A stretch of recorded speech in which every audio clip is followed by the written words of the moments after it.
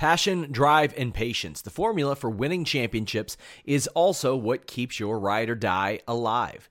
eBay Motors has everything you need to maintain your vehicle and level it up to peak performance. Superchargers, roof racks, exhaust kits, LED headlights, and more. Whether you're into speed, power, or style, eBay Motors has you covered. With over 122 million parts for your number one ride or die, you'll always find exactly what you're looking for. And with eBay Guaranteed Fit, your part is guaranteed to fit your ride every time or your money back. Because with eBay Motors, you're burning rubber, not cash. With all the parts you'll need at the prices you want, it's easy to make your car the MVP and bring home huge wins. Keep your ride or die alive at ebaymotors.com. Eligible items only. Exclusions apply. This is the story of the one. As head of maintenance at a concert hall, he knows the show must always go on. That's why he works behind the scenes, ensuring every light is working, the HVAC is humming, and his facility shines. With Grainger's supplies and solutions for every challenge he faces, plus 24/7 customer support, his venue never misses a beat. Call quickgrainger.com or just stop by. Grainger, for the ones who get it done. What's up, you guys? Sean Ross Sapp here for the Fightful.com podcast for August 1st, 2016. We are here to talk Monday Night Raw. I am joined by Rob McCarron of Shake Them Ropes, who has quite the program in Shake Them Ropes. Rob, how you doing? I'm doing great. I'd be better if they stopped trying to make Viperville happen. Yeah, population 0. It's when he first said it on SmackDown back in his return, I'm like, oh God, here we go. They're going to try to make this happen. Hopefully it's a one-time thing. But no, it doesn't. I mean, Suplex City is a thing that was kind of organically created. He just kept hitting suplexes, and then the crowd started chanting Suplex City. Like, they didn't force it. And now here we go, the complete opposite, where Randy Orton is out there trying to force Viperville happening. And you can't do that. You got to let it be organically created. You just can't tell the people what to say. I completely agree. I think that's corny. I think people see through it. I couldn't agree more. I did like the ending of Raw outside of that. Oh, outside of that, it was fantastic. I mean, the crowd came alive. You know, it was something where, you kind of watching the show, you thought Randy Orton might show up, but you didn't know. They've been doing a pretty good job of keeping the brand split separate for the first week and a half now. But yeah, you got the cool Randy Orton appearance. It was also his first appearance on Raw in some time, so it's not like he had been on SmackDown for weeks and weeks and weeks, and the audience had seen him, and then he shows up here on Raw. No, it was kind of it's still his return week, if you will. So it was cool seeing Randy Orton on the show. We can talk about that segment first. Usually we go in order, but this was a standalone segment. It really was. For all of the criticism that I give WWE's production and Kevin Dunn, this was masterful camera work. I thought this was really, really good. You had Paul Heyman saying Randy Orton will never hit an RKO on Brock Lesnar, and literally out of nowhere from the camera shot, Randy Orton hits an RKO on Brock Lesnar. I thought this was a fantastic way to help build up that match, Rob. Oh, fantastic way to help build up the match. It was a surprise factor because we see a lot of the same stuff when we see Brock Lesnar on TV. It's those Paul Heyman promos, and then they just leave, or he beats up somebody. Sometimes we see him get his comeuppance, if you will. Sometimes we see Brock go down, but this was a cool scenario. Not only did you have the return of Randy Orton to Raw, but you had the Brock Lesnar going down to the RKO, showing you can hit from anything. And then, like you mentioned, the cool camera work. It was different. It's been a different week and a half now of WWE TV, at least on television.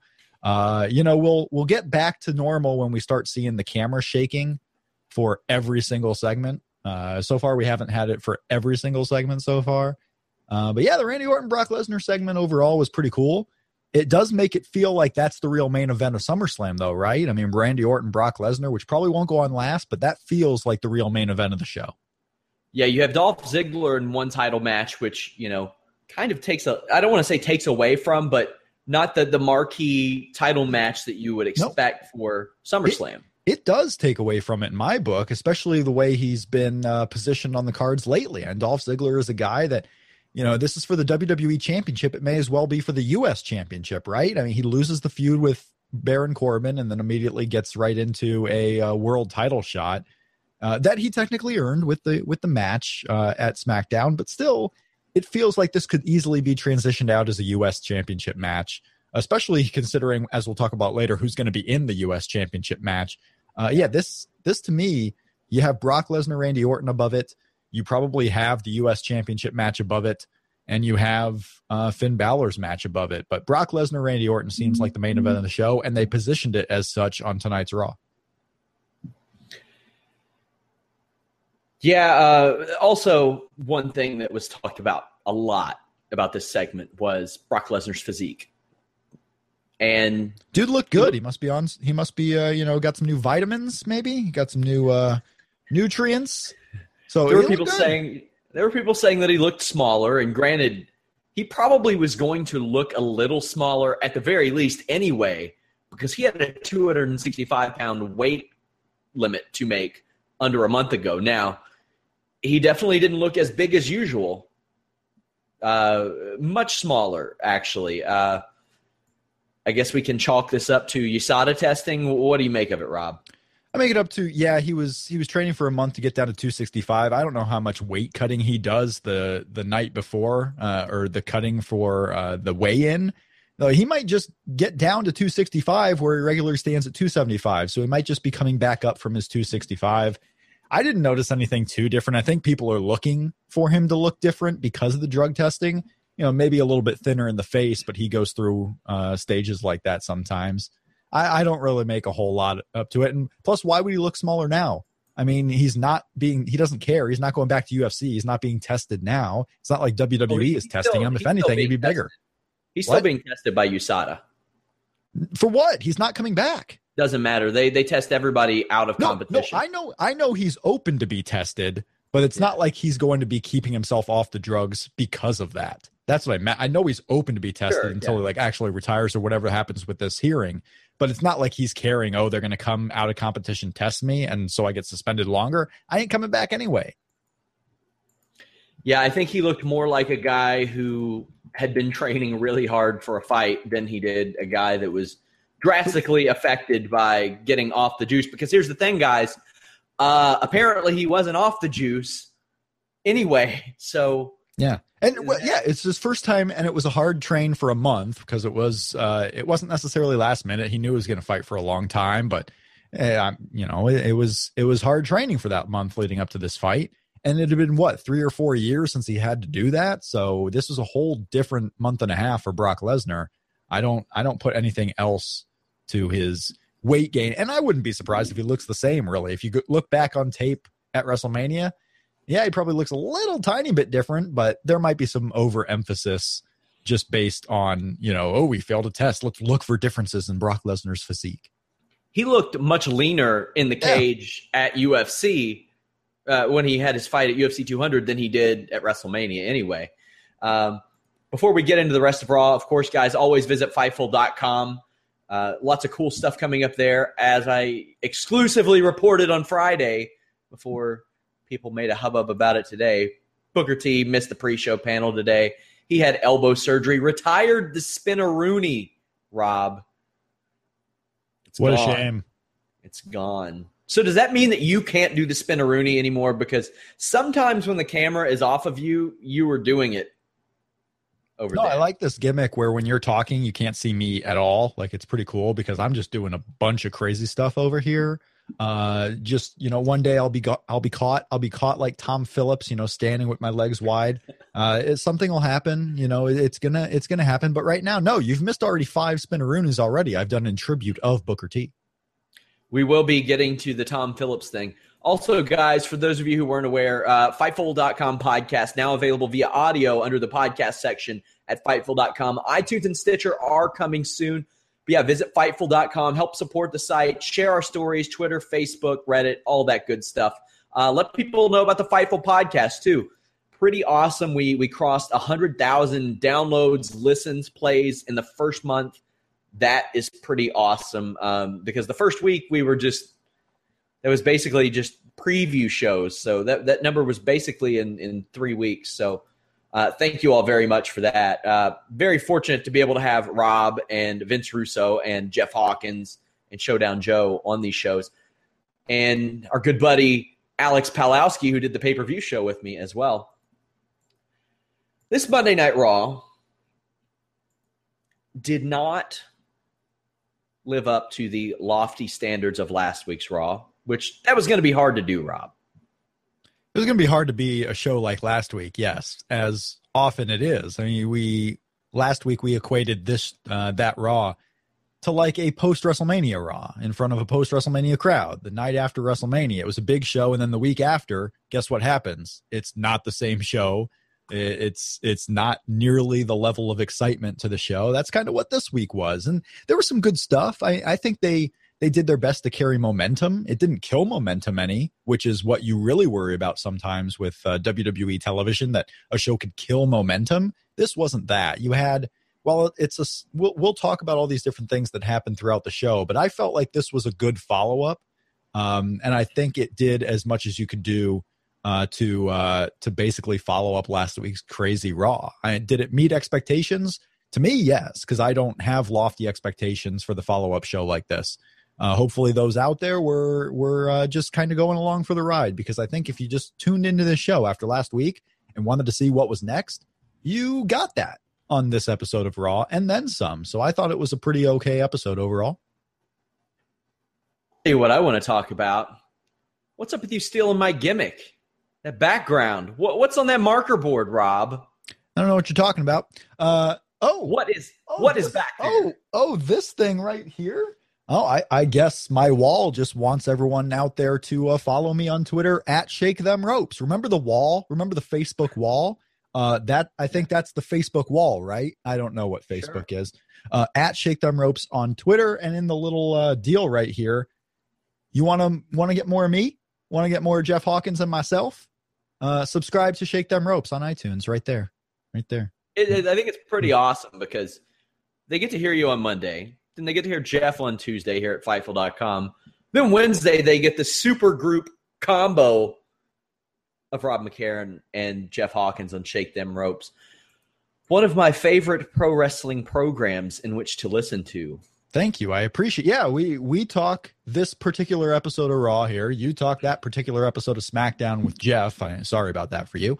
So you get to see us on Monday and Tuesday, and then hear us on Wednesday talk about the overall arc of WWE. Not anything particular on the one show, just kind of the overall happenings within WWE and NXT. So subscribe on iTunes, and then follow me at Shake Them Ropes, and let me know how you like the show, and say hello. I had on the little board here, because I don't have sponsors here. You do that gimmick. I had come say hello, and it was written so poorly I had to write over it and just make squiggly lines really quickly in the last minute. So come say hi at Shake Them Ropes on Twitter. Also, Rob does several Voices of Wrestling live shows where he does call-ins as well, which is pretty cool. Something we don't do here.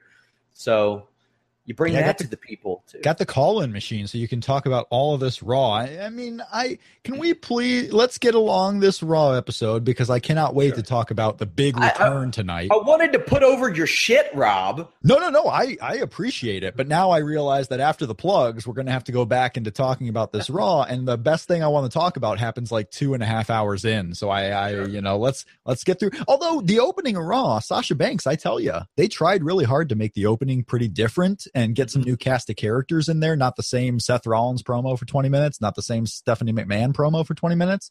I thought it was a really good idea having Charlotte and Sasha Banks open the show.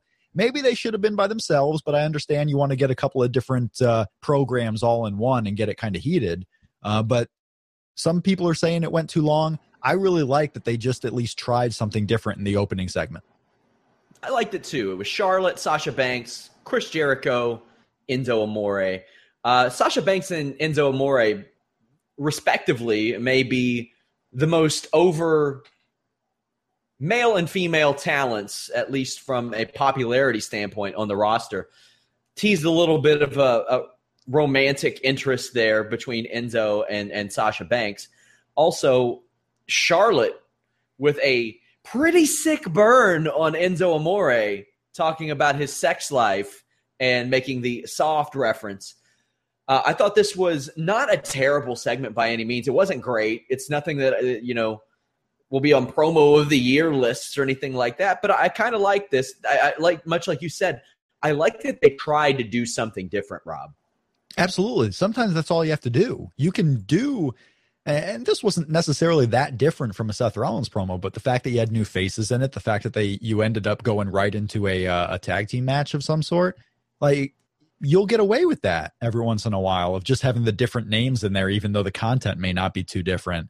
And it also shows importance of the women's division. You got a big rematch at SummerSlam between Charlotte and Sasha. You put them over as big stars because generally stars open Raw. Generally doesn't open with a Neville versus Sheamus match, right? So you get some pretty good stuff at the beginning of Raw. This tells the people, hey, Charlotte, Sasha, Chris Jericho, Enzo, Cass, these guys are the important parts of the show. We need to pay attention to them. This led to a mixed tag match, which we don't really see a lot of these days. Enzo Amore and Sasha Banks against Chris Jericho and Charlotte. We had a little woman-on-man violence. Sasha Banks slapped the hell out of Chris Jericho. I mean, she really let him have it. Kevin Owens on commentary. Now, this teased, in the end, it teased a Jericho and Owens versus maybe Enzo and Cass match. I've always liked the chemistry between Chris Jericho and Kevin Owens. As corny as Chris Jericho can be, Kevin Owens kind of counteracts that, sort of. Yeah. I thought this was good in that it established that Charlotte can pin Sasha Banks as well. I thought this accomplished quite a few things, Rob. No, it definitely did. You got the furthering of Charlotte and Sasha Banks. You want to see them wrestle again because we know Sasha can beat Charlotte. Now, Charlotte gets the win here. You want to see Sasha really put it to her in a one-on-one situation. Chris Jericho, yeah, we're going to see what happens here with Owens, Jericho, and then Cass and Enzo. It's something different. The tag team scene on Raw, you already have the New Day with the tag titles doing their thing. So this helps both strengthen the tag team division further down the card. It was good. It was an interesting match. And that's right. You don't see intergender tags. You don't see mixed tags in the WWE PG era because it seems like they're deathly afraid of having any type of woman on man on woman, whatever the case may be as far as violence between them. So it was very interesting seeing them go back to this because, yeah, for years and years, they've been deathly afraid of doing anything like that. Now, I understand pro wrestling is a little bit different when you say, it's an entertainment program. And I'm not advocating men regularly beating the living shit out of women. But it is a television show. If done in the base of a storyline that makes sense and someone really, it causes a character to get over, I don't mind them doing things that push the envelope, that are race, gender, or any of that stuff based, as long as, it's just not egregious bad. You may not mind it, but there are sponsors out there that are not wanting to see that type of stuff on television. And there are sponsors out there that don't want to have customers coming to them. I don't support your product because you support a show that has woman on man violence or man on woman violence. It's something that they've been hesitant to do, not just because they just don't want to do it. There's reasons behind it. And whereas fans may not necessarily mind that, yes, it's a TV show, but it's not always presented as such. There's a lot of realism to the TV show too. So sometimes there are arguments where I say, oh, wrestling's fake. Well, yeah, so is the show Friends. Like sometimes you just equate it to being TV is TV. But in viewers' minds, especially a lot of wrestling fans out there, it's not the same thing as a regular TV show. So they don't portray everything as such. And yeah, maybe this will signify a trend. Maybe there'll be a change in their philosophy. Maybe we'll see more mixed tag matches. Maybe we'll see more intergender tag matches. I think this is kind of a 1 week outlier because they had these two programs they wanted to mesh. And maybe it was just because they had a segment they wanted to mesh. So we'll see how it goes in the future. I just don't expect to see a lot more of it. Absolutely. So last week, I took a little jab at our buddy David Bixenspan, said that the jobber in which Braun Strowman faced looked like him. Well, apparently I didn't have the last laugh because I got about 12 tweets from people asking me why I was jobbing to Braun Strowman on tonight's show. And I'll tell you why I was jobbing for Braun Strowman on Tonight's Raw. It's because I got paid $1,000. Yeah, and you made it back here from Atlanta really quickly. So congratulations to you. I thought you were going to go with that you got 14 rapid-fire DMs from Mr. Bixenspan because we've all been there. Oh, gosh. Either way, I loved a lot about this. Literally the most important thing broadcasting that Byron Saxton has ever done for the WWE may be interviewing these jobbers, and that is not an insult because I love that they do this. I also love that Evan Anderholm, the guy who jobbed, when he was asked why, he said, because I got paid $1,000. Why wouldn't I? And then he said, and if I win, I get paid $5,000.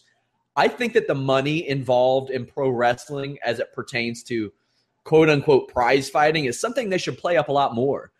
That could be the catalyst of a guy who goes on a long losing streak really turning things around is that he's got to make money or maybe his house, is getting foreclosed on. Now, WWE doesn't want to portray their wrestlers as this, especially in the middle of any particular lawsuit where they're accused of not taking care of their talent. But I think that money as it pertains to pro wrestling should be played up a lot more. Oh, yeah, Braun Strowman slaughtered this guy per usual. What did you think of the segment, Rob? Yeah, no, I like that they're trying to make him interesting. Like, you don't see Braun Strowman on TV. You know he's going to destroy a dude, so you turn the channel. They at least make it somewhat entertaining in a different way. Not so much, pro Braun Strowman, but you want to see what's going to happen, and you end up watching the squash match to see these guys get slaughtered. It's a cool, new, unique way, at least in WWE eyes, to have these squash matches. And then Braun ends up getting the win. So you're like, oh, this was fun. I'm going to keep watching the Braun Strowman squash matches. My question is, where does it lead? Like, is this going to keep happening? We had, a couple years ago when Ryback was coming out in this way, he would beat up two guys at once and then eventually started going into the real stuff. I'm looking forward to when they finally start going into the real stuff with Braun Strowman because it can't be too much longer that they do this. Although I guess with the way Raw is going to have pay-per-views now every other month and Braun Strowman not likely to be on SummerSlam, it could be 2 months before we actually see any type of storyline with Braun Strowman where he's just beating dudes down like this. Also, great news, Rob. Yeah. I have nailed down an interview with James Ellsworth, the jobber from last week's Raw. Yeah, you're about a week late. I mean, do people still want to hear from James Ellsworth? Of course they do. He's the greatest jobber ever. What I'm going to try to do is interview every single jobber that Braun Strowman faces. Okay. Hey, if that's a series you want to make happen, do it. Put your best foot forward. I'm sure it's going to be worth the transcription time. I'm positive it won't be a terrible idea. Oh, God. Yeah. Well, no, just put it on video and then that's it. Like if people want to hear it, they got to watch it. They can't just read it. Yeah. Put it in, I don't know, do whatever you want with that. But yeah, James Ellsworth, sure. He was the first. Like if you're going to interview one of them, interview the first. You don't want to start with the second person. We have some people, I guess maybe first timers asking, why isn't Vince Russo on the show?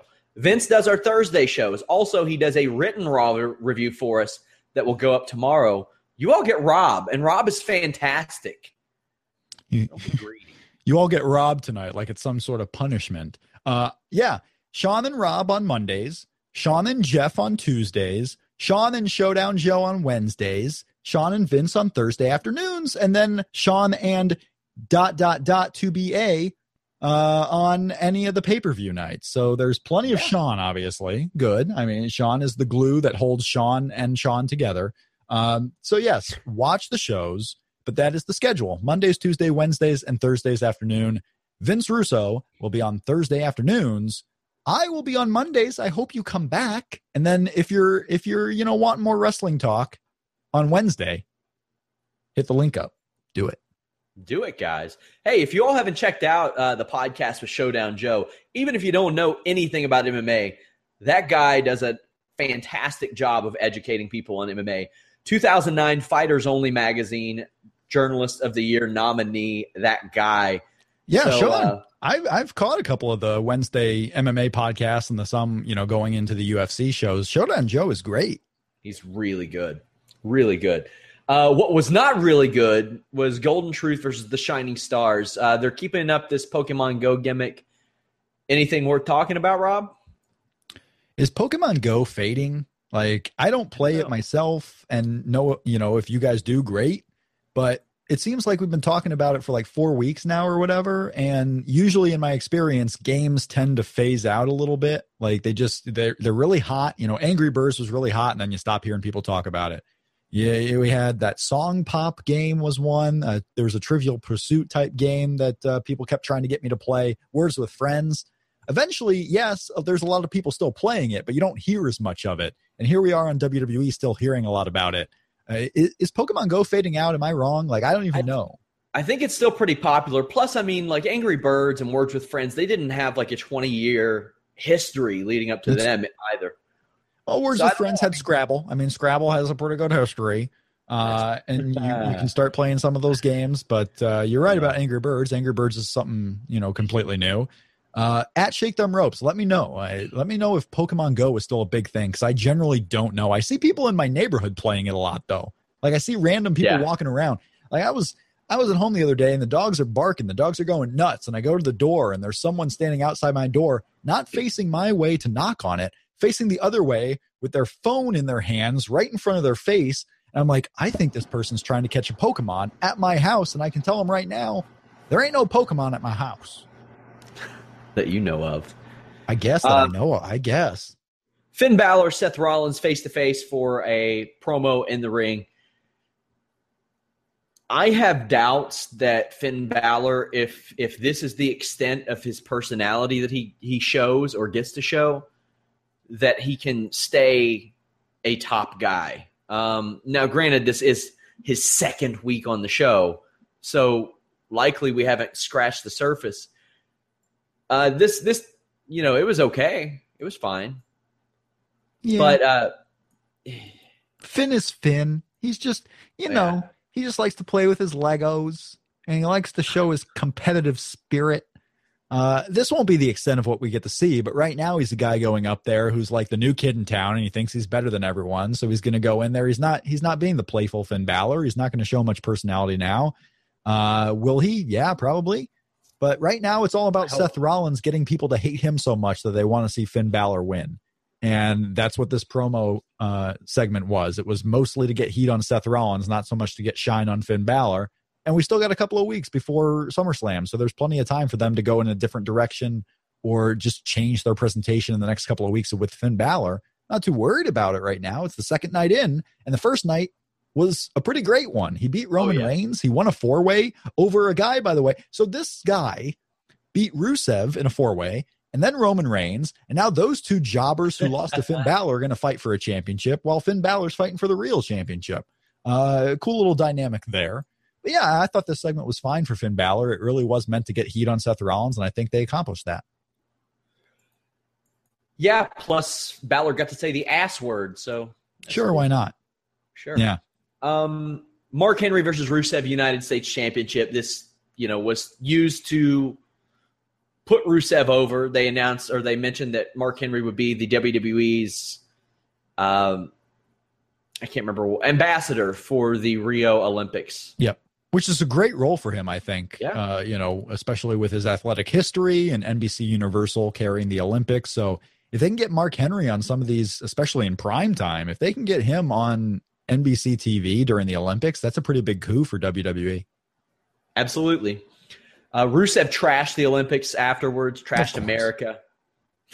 We are the worst. I can't wait. We're just the worst. Every day that I podcast during the Olympics, I am going to wear an obnoxiously American shirt, and I can't wait. Obnoxiously American. Hopefully I have enough to make it different each time. We do a lot of podcasts. That is easier said than done. But I know I have at least 5 or 6. The Olympics go for like 2 weeks too. Yeah, I know. So that's like 10 shows. And I believe, well, you don't have to worry about SummerSlam, but I think there's probably 2 UFC shows, right? Probably.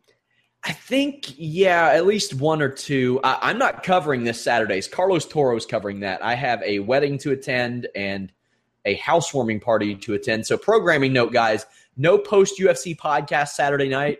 Hopefully Joe and I will be doing that Sunday. Joe has color commentating duties for Titan FC this weekend. So Glad you mentioned that, Rob. Also, guys, if you all haven't joined in on our Monday Night Raw viewing parties, SmackDown viewing parties, UFC, all that stuff, we now have Discuss, whatever form it's called. We have that now, over 700 comments in our Monday Night Raw viewing party. So join in on that, and you can talk to us on the podcast that way as well. I think it's supposed to be discuss, right? It's their own little quirky spelling of it, but I think it's supposed to be said discuss. It is. Yeah. It is. Discus. Why not? You know, whatever you want to say, Sean. You're the boss. There we go. Roman Reigns came out, stopped this onslaught of American slander, and Superman punched Rusev, among other things, then held the United States Championship in his hands and gazed at it, Rob. He gazed at it like it's so beautiful. He had just lost a couple of chances for the WWE title. He's gazing at the U.S. Championship like, I want gold. I'm not good enough for the big gold right now, so I'm going to go for this U.S. title. We asked last week, and, Jeff and I debated on Shake Them Ropes really for maybe too long. Like, what was Roman Reigns going to do at SummerSlam? Because there wasn't really a spot for him on the card. And we didn't know what would happen with the IC title. We didn't know what happened with the U.S. Championship. And here we got our answer. Roman Reigns is going to go into the U.S. title picture in what could honestly be a legit dream match. Like, these guys have fought and wrestled before on WWE TV. But as far as a pay-per-view match with Rusev on the way up and Roman on the way down, which is a whole different dynamic for WWE in the last 3 years, this to me is a legit, like, big hoss battle. And I'm looking forward to it. This is another A+ match on a SummerSlam pay-per-view that's rounding out really well. Oh, hell yeah, it is. Also, we got to talk about Roman Reigns sliding down that card. And he got a much better reaction than he usually does. Do you attribute that to Rusev as a heel, or do you attribute it to people saying, okay, maybe Reigns in this spot, we don't mind so much? Yes, because the whole issue with Roman Reigns is he was getting over organically. We talked about this organic battle again. He was getting over organically really well when he was a member of the Shield. It didn't feel like they were pushing him down your throats because they were having basically everyone set up equally in the Shield. So he gets momentum because everyone loves him. He comes in with a punch. He's with a group they like. And then it was when they really pushed him as a solo guy, throwing him down your throat, that people, set back a little bit on him. They pushed back on Roman Reigns. Well, now he's not the guy. The guy is Finn Balor, and he's going up against Seth Rollins, and Roman Reigns can be on this undercard, which he's going to be, 4th or 5th from the top on SummerSlam. So that's a place that's palatable for most WWE, fans, especially those vocal against Roman. But it also had something to do with, yes, you're right. Rusev is a pretty good heel right now for them. They don't want to cheer Rusev at the moment, so that really helps. And also Roman Reigns played football in the area, so that might have played a little bit of a contributing factor. So there were a lot of things that really helped him get a more positive reaction. But the main one is, yes, I think he's in a more palatable position. People will digest him better when he's not being all over the show, pushed as a main eventer. I think that really helps, and I think it's going to end up being a really good thing for Roman as the crowd maybe builds momentum again, trying to push him up towards the top. I completely forgotten that Roman Reigns went to Georgia Tech. Yeah. Yep. Played with Megatron, didn't he? Yeah, that's why I'm on the show. I'm trying to give you football facts and backgrounds of these guys. Memory like a steel trap here. Sometimes the door doesn't open to let things in, but I do what I can. I don't know if that's a good idea, Rob, because you might disenfranchise some viewers if you give me more football knowledge after I kick their asses at draftbeast.com all fall long, my friends. draftbeast.com. Go there. Check it out. Our great sponsor, draftbeast.com. One of my favorite things to do to pass the time. The money that they give us for these shows is supposed to offset, the pay for the people that we do. They're making it back on the money I'm probably going to lose this fall. Draftbeast.com, place to go, you guys. Titus O'Neil, Darren Young. I liked the idea of this match. It kind of reminded me, there was no build-up to this match. None at all. It kind of reminded me of, Raw in 1995, where you get a random match like this between two former partners that don't really have a story, but you have that built-in story. Titus won by holding the tights. Tight us. Then afterwards, Bob Backlund yelled at him backstage. Titus O'Neil kind of healed him. Darren Young threw him down. Now, Titus O'Neil also ran from Darren Young after this victory. A lot of this was confusing. I can't decide if I liked it or not, Rob. A lot of this was confusing. The last 2 minutes of just Sean Ross Sapp on this show could be put on a highlight reel, good or bad. Titus Young also, by the way, a mistake I make at least 5 times a show. Did I say Titus Young 10 titus? At least 5 times a show do I call him Titus Young, because that's what they are. It's Titus O'Neil and Darren Young. It's Titus Young. Titus O'Neil going heel. Interesting. He's going back to kind of the Miz role where he's going to be like this super dad, super guy all over the place in media, but a bad guy on TV. The anti-John Cena, who always has to be a good guy on TV because he's Mr. WWE out there, proving that you can be a heel and still be like, a pretty good babyface ambassador for WWE. But Titus O'Neil going heel. It's an interesting step. Titus O'Neil and Darren Young could possibly be a pre-show match at SummerSlam if they so choose. But I don't really know where Titus O'Neil goes after that as a heel. I don't know who stacks up on the babyface side for him right now, but Big Cass maybe Big Cass in a singles feud after SummerSlam. Oh, I don't know. What's interesting, though, is the fact that Darren Young screwed himself at Battleground, right? Darren Young was in an Intercontinental Championship match, a match that, if he did not win at Battleground, would not get again because The Miz and he are on separate shows. So he goes out there and lets, the voices in his head get the better of him, basically. He lets Bob Backlund interfere and get the better of him. He goes out there and gets a double DQ, and now he's screwed. He has no championship to fight for. He's back at the bottom of the barrel of the Raw roster. Darren Young really screwed himself at Battleground. Yeah, couldn't agree more. Nia Jax destroyed Ariel Monroe, another squash match almost in the vein of Braun Strowman, just with, no pre-match interview. Nia Jax knocked the living shit out of Ariel Monroe a couple of times, which she's supposed to do. Absolutely. No, she looked great. Ariel Monroe, a student of Cedric Alexander. So Cedric getting his paws here on WWE Raw. It was another minute-long squash. I think it went the exact same time as the Braun Strowman squash went, actually. So they got this formula down to a T.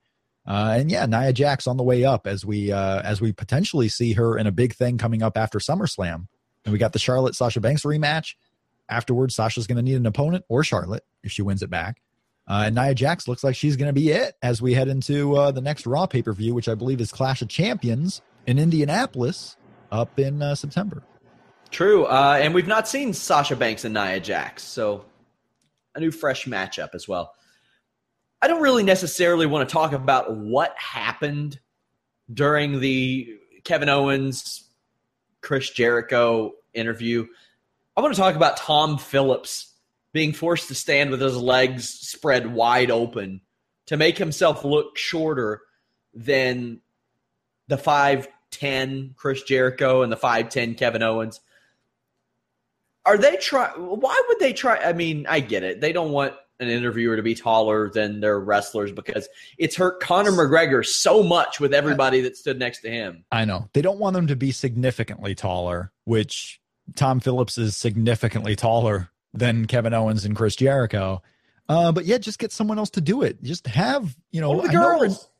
Listen, JoJo's the ring announcer. JoJo, by the way, we haven't mentioned Lillian Garcia announced today that she's leaving WWE because taking care of her father and starting a new chapter in her life. So JoJo now, who's super tiny and was doing backstage interviews, is now the lead announcer in WWE. She's the lead Raw announcer. She's got the most service time in WWE. So that really happened fast, didn't it?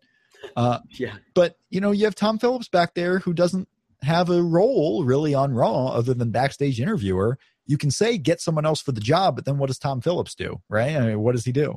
So it's kind of where they're stuck.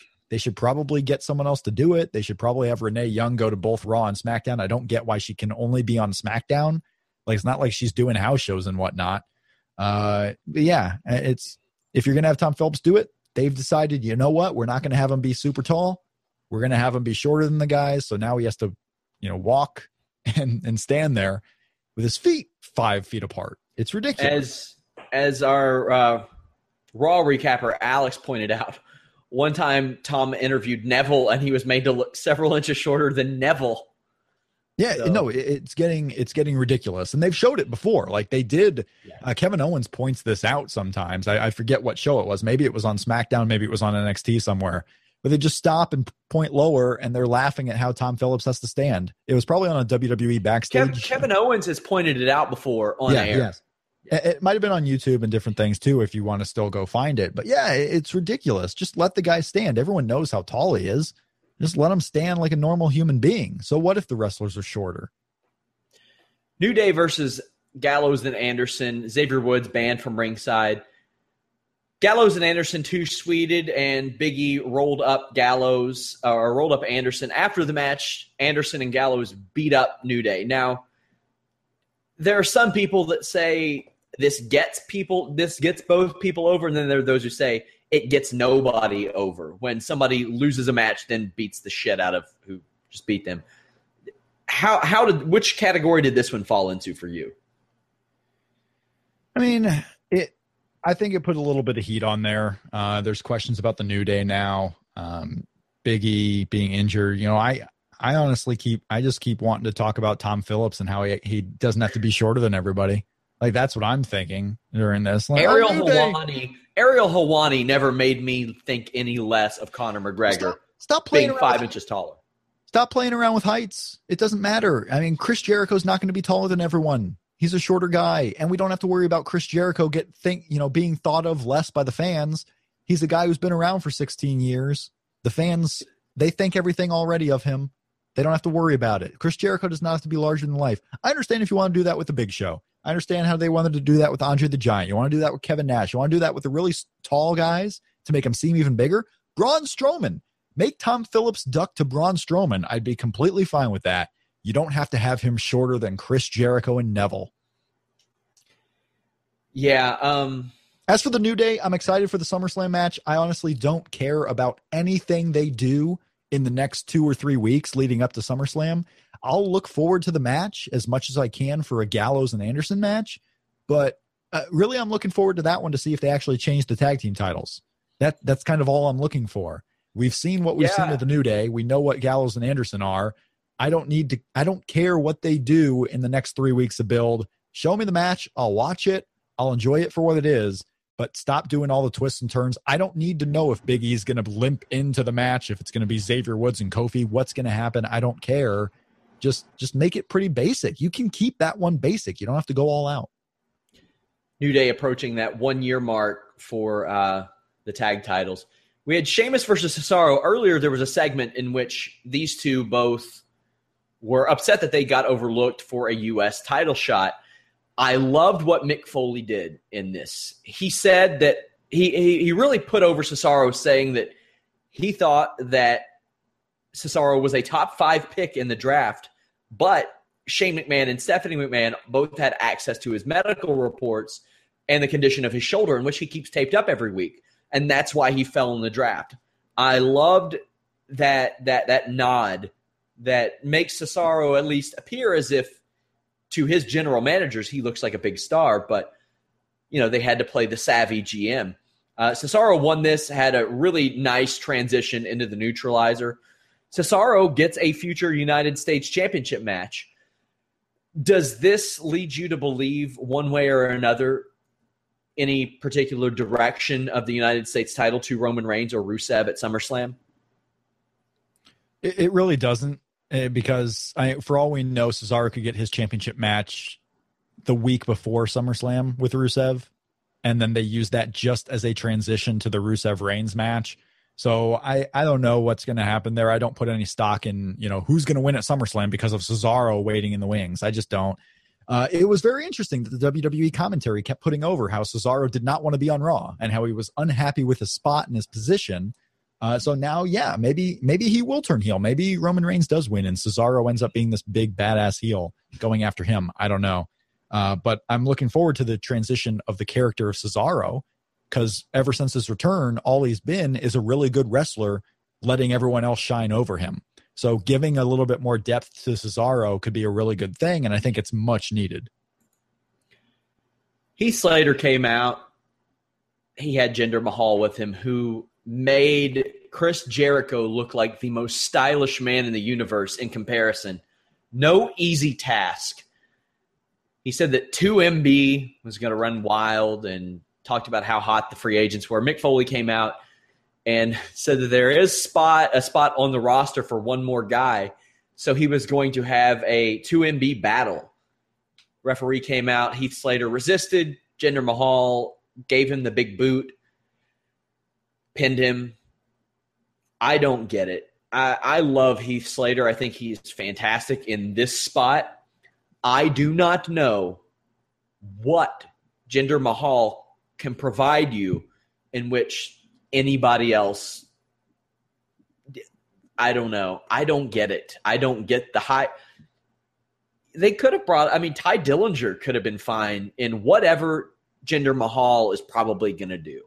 Yeah, I mean, there's a lot of questions. Jinder Mahal doesn't get me as much as a guy like Kurt Hawkins does, really. Kurt Hawkins, to me, screams like, why is he anywhere close to WWE? But Jinder Mahal, I mean, he's got the Indian descent, the Canadian descent. He's multicultural. That can play well as far as the WWE network.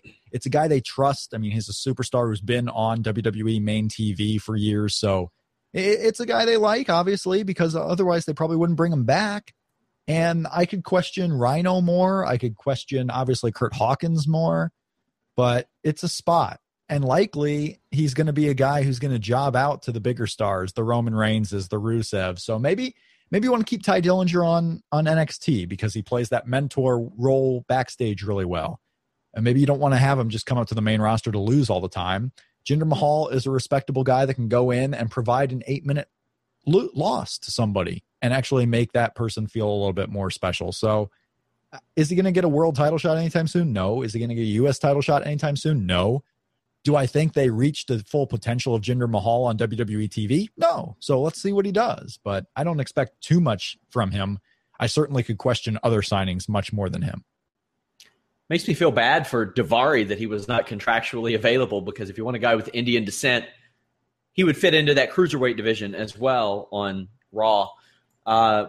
Plus, he's for what very little that the WWE would ask for him to offer, it's probably more than Jinder Mahal. I mean, you got Arya Daivari in the Cruiserweight Classic right now, so you have his brother, and he may be coming to WWE sooner than later, but he's also a cruiserweight. This way, it gives you a kind of a heavyweight, which is what Jinder Mahal is, and maybe they have a plan for him. Maybe they actually do have something in mind for him.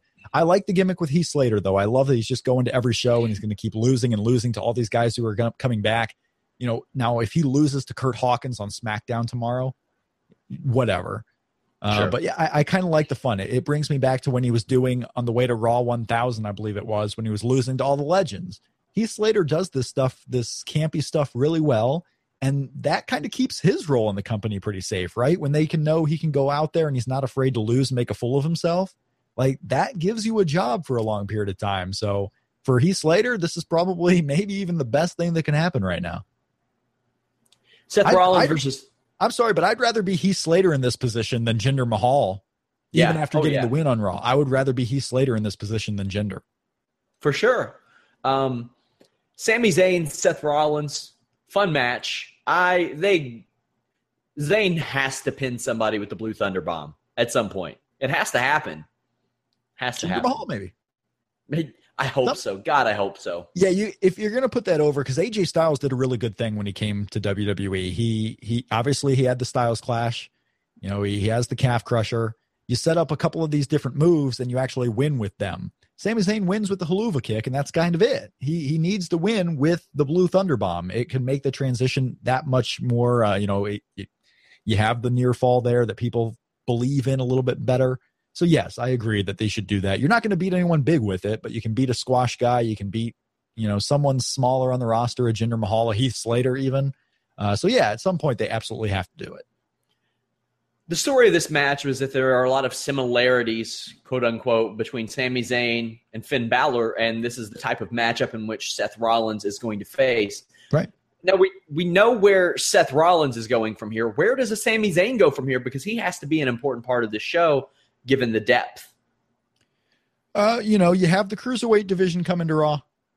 He could be a top Cruiserweight. I'm not trying to hang on this like it's fantasy booking on my part. I still feel like if they're going to bring cruiserweights to Raw, they don't just throw a bunch of cruiserweight classic guys on there. I think you're going to have someone from the main roster who's somewhat of a star inside the division in some way. So I see that kind of being the future of Sami Zayn. If that doesn't happen, then not only are they weird for changing his weight on the website, but I don't know who else you put in that spot. So Sami Zayn, I don't know who else is open. Like there's no one open right now unless you maybe Titus O'Neil. If they want to do Titus O'Neil in a big match with Sami Zayn, I guess that's something you can do. Revisit their horrible matches from NXT several years ago. Just what I want is Sami Zayn to get concussions. Right, I know it's weird, but yeah, he's kind of the odd man out. If you're going to have Roman Reigns go up against Rusev, I don't know what you do with Sami Zayn right now. So you got to keep him away from Kevin Owens too. That's a big thing. They really seem intent on keeping him away from Kevin Owens. So unless he just sits out this pay-per-view, I think I can see him going as the big star in the cruiserweight division to kind of prop up the newly created cruiserweight championship if they bring the cruiserweight title back. That's it for Raw, you guys. We're going to get into some questions, and I'll bring up one MMA story as well. Somebody asked, any word on the women's and tag team belts? None yet. None yet, but we haven't. I mean, American Alpha will debut tomorrow. Once they're set in the tag team division, we'll start seeing more storylines. Last week on SmackDown was all about just introducing the women who will be on that brand. Eventually, they will have something to fight about. We didn't have to have everything set up in the first week. The Universal title needed to be set up because we needed to know what's going to happen at SummerSlam. But you didn't need to set up a women's championship for SmackDown. You don't need to set up a tag team title for SmackDown. Let it play out a little bit.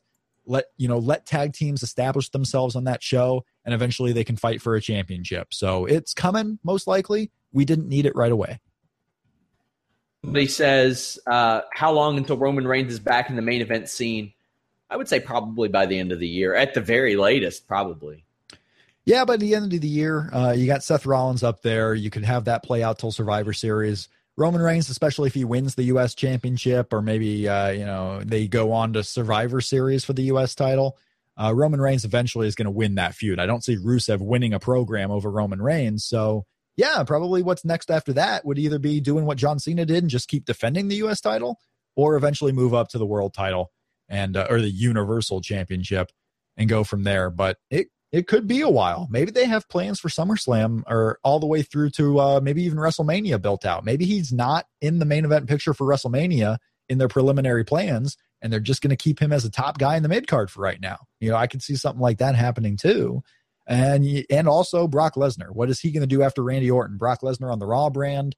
If he's going to work Survivor Series or another pay-per-view this year, where is he exactly going to fit in? A guy like Roman Reigns might be, the first stop on a Brock Lesnar tour after his Randy Orton match. So maybe they go back to main event status with Brock Lesnar. There's a lot of options.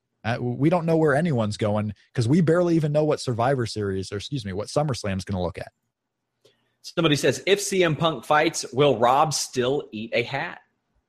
Still? I mean, I haven't had to eat a hat yet, and CM Punk hasn't fought yet.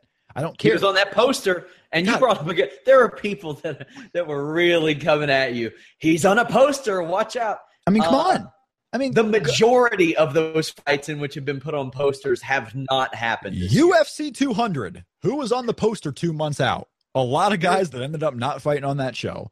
There were 4 announced main events for that fight, for that show, before all was said and done. I love when there's always this milestone.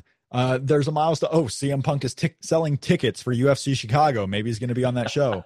CM Punk is going on the Dana White Who Wants to Fight show with Mickey Gall, and we got a Mickey Gall opponent. Oh, I must be eating my hat. Mickey Gall's been named the opponent. Oh, he's training. Oh, we have a fight announced and what pay-per-view it's going to be on. Oh, you must be eating your hat. I love after every one of these seemingly milestone events, I keep getting more people coming at me, and nothing has changed. CM Punk hasn't fought yet. I don't believe he will. And the fact that he's on a poster does not mean that someone could get injured between now and September 10th. Mickey Gall could get hurt between now and September 10th. Mickey Gall could be popped for a steroid test for all I know. CM Punk could be popped for a steroid test for all I know. Things can happen. Maybe a different fight on September 10th's card breaks up, and now they have to move fights around based on the star power, and maybe CM Punk gets moved to another show, and then other chaos happens. There's just so much that can happen. You're trying to stay optimistic. I get it, Rob. CM Punk being on a poster for September 10th means literally nothing. Somebody asks if WWE is serious about pushing Balor or Ziggler, or if they're just trying to appease Smarks. Oh, no. Balor, yes. Ziggler, no. Yeah, Ziggler, no. And I hate the term Smarks or IWC or any of that shit, but there were more people that were like head scratching and a little befuddled about the Ziggler thing. I hope they turned him heel, though. Somebody says, could a random jobber... Hold on. Yeah. More in that question. They didn't need a big-time opponent for Dean Ambrose on this pay-per-view. They have Brock and Randy. They have Seth and Finn. They're going to have, obviously, Reigns and Rusev now, and they're going to have AJ Styles and John Cena. They did not need a big-level opponent. This is them kind of throwing like a Royal Rumble. You would always have the weak world title challengers at the Royal Rumble because the Royal Rumble match is the big thing. You throw away a Bob Holly versus Brock Lesnar. You do Test in the title match and throw him out of there. You don't have to have anyone big going for the title at SummerSlam. You might need it later on when you do all these other pay-per-views, Backlash and whatnot, Survivor Series. So throw out a Dolph Ziggler challenge right now. Is it a push? No, it's just a challenger for Dean Ambrose. Whereas Finn Balor, I don't think they're going to mess around with the Raw title on a big show like SummerSlam. Finn Balor is going to be a guy that they really look for as a star on that brand. So, yes, that's a true push, but Dolph Ziggler, no, this is just a one-off title match that I suspect he'll lose, and hopefully he'll lose, because Dolph Ziggler is not the right guy to beat Dean Ambrose. Dolph Ziggler is going to need to take his on it in order to win this WWE title. If he goes to our podcast page at Fightful.com/podcast, and he opens up one of our pages, and he clicks that on it link, and he takes his alpha brain, then he studies the tape of Dean Ambrose. If he takes that shroom tech and gets that energy, if he buys one of those beautiful kettlebells, after you click that link, he might stand a chance of winning. He might. Also, Test should have won the title at maybe Survivor Series 99, held it until Armageddon. I really think so. Or whenever the big show's title reign there, I think that should have been Test. Either way. Okay. Good call. I do. You actually think Test, I wonder, I'm thinking of the Royal Rumble where Test came back and he was super juiced, and I think he was in the ECW title picture, and he had that weird, I forget his opponent. It might have been Bobby Lashley. I'm not sure. He was uncomfortably huge. No, it was ridiculous. He got so huge just to get his job back, and then it ended up, being a factor in killing him. It's horrible. Somebody says, could one of these jobbers end up pulling a 1-2-3 kid and winning? Yeah, and I think that's kind of the cool thing about it, is that eventually one of these guys could end up winning. I doubt it'll be over Strowman or Nia Jax, but you never know. Yeah, I mean, well, it would have to be. Those are kind of the two guys having, this gimmick right now. Could someone, I don't think anyone's going to beat Nia that way. Could someone beat Braun that way? Maybe. I would hope it's not going to be some rando that they bring in. I hope it's someone maybe from the Performance Center or someone from NXT that comes up, maybe in that transition period where it goes from complete randos to WWE talents who are lesser known and still on their way up, and someone beats them there. Maybe a guy like Tino Sabatelli, maybe being the guy to beat Braun Strowman. That'd be pretty. NXT main eventer Tino Sabatelli, by the way. Before we go, I wanted to address one MMA situation. Mark Hunt. So this guy is pissed. You can't say that on TV, Sean. Yeah. This guy is pissed that Brock Lesnar popped for PEDs. Yep. And now he's pissed that USADA is coming to drug test him. I don't get it. You can't. This is what they wanted. This is what those people that were championing the drug testing era, this is what they were supposed to want. Now, I get it. Mark Hunt didn't get all the money that he thought he should have gotten out of Brock Lesnar, and he's being pissy and pouty about it right now. He's going to start putting himself into a Daniel Cormier situation where people look at him more as a crybaby than somebody who is saying things that they have rightfully should say. And sure, he should be pissed off that Brock Lesnar was on PEDs, and he should be pissed off that his health was put in jeopardy for that. He should be pissed off that he didn't get paid any additional money for that.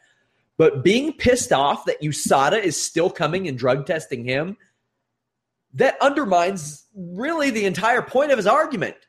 And now I know he wants out of his UFC contract. That's probably not going to happen, especially with this Ryzen Grand Prix tournament coming up in Japan, which has a lot of names being entered. But I'll tell you one thing, if he wants to face people that aren't on PEDs, that sure as hell ain't a place for him. Being outside of the UFC sure as hell ain't a place for him, because it's much more rampant outside of the UFC than it is inside the UFC. The point of USADA was to catch these people, and that's what they're doing. They are dropping like flies. Just thought that was super weird. I wish this fly in my room right now that keeps buzzing through my head would drop like Mark Hunt. I would love it. It's the worst. When they pop up against your screen, I got one right over here, actually. It's literally the worst thing that can happen in this world is this fly buzzing around my ear. Yeah. Guys, join us tomorrow night right after SmackDown. Myself and Jeff Hawkins will Shake Them Ropes. Join myself and Showdown Joe on Wednesday evening. We're going to talk some more MMA news. We're going to talk this weekend's upcoming UFC Fight Night card. Join myself and Vince Russo on Thursday afternoon for more Sean and Russo BSing about stuff which people seem to enjoy. Also, check out our new feature that we're doing, Wikipedia, True or False. Last week's was EC3, where Wikipedia ain't that reliable, you guys. I'll just say that. Some of these segments will become Fightful.com members-only exclusives. We are having some issues with signups now that will be fixed soon. Absolutely free to sign up for a Fightful.com account. It will never cost a dime. Never need a credit card, anything like that. Rob, before we go, tell these people, remind them about Shake Them Ropes. Catch Shake Them Ropes. It drops Wednesdays on iTunes, Stitcher, and pretty much any podcasting platform. Go to this link, bit.ly/STRiTunes. Subscribe, rate, and review us. Follow me on Twitter at Shake Them Ropes. I will be here at Fightful Online on Mondays talking Raw with Sean Ross Sapp. And follow me. Archie Bradley, by the way, 8 runs in 3 1/3 innings. The Diamondbacks, they ruin pitchers. Which is, it's funny because the Phoenix Suns were known for rehabilitating players. Something about that Arizona baseball seems to do the opposite. Before I go, I want to mention, welcome Mike Straw to the site, one of my former fan-sided brethren. Also, we were able to come to an agreement with Brandon Howard exclusively. He's going to be bringing you all kinds of cool stuff that you'll only be able to see at Fightful.com. Very, very interesting stuff. I thought that having him was an important part of the site. Several people I was able to bring, Jeff and Rob and Brandon and Alex, who does these awesome recaps. I want to give you all a different type of experience from Fightful.com. Brandon is going to be a big part of that. So stay tuned for all that good stuff. Guys, Fightful.com, that's the place to be. Please support the site. Please share our stories, all that good stuff. Thank you guys for helping us get to 100,000 downloads, listens, views, all that stuff before we even got iTunes and Stitcher. So thank you all very much. Until tomorrow night, guys, we are out.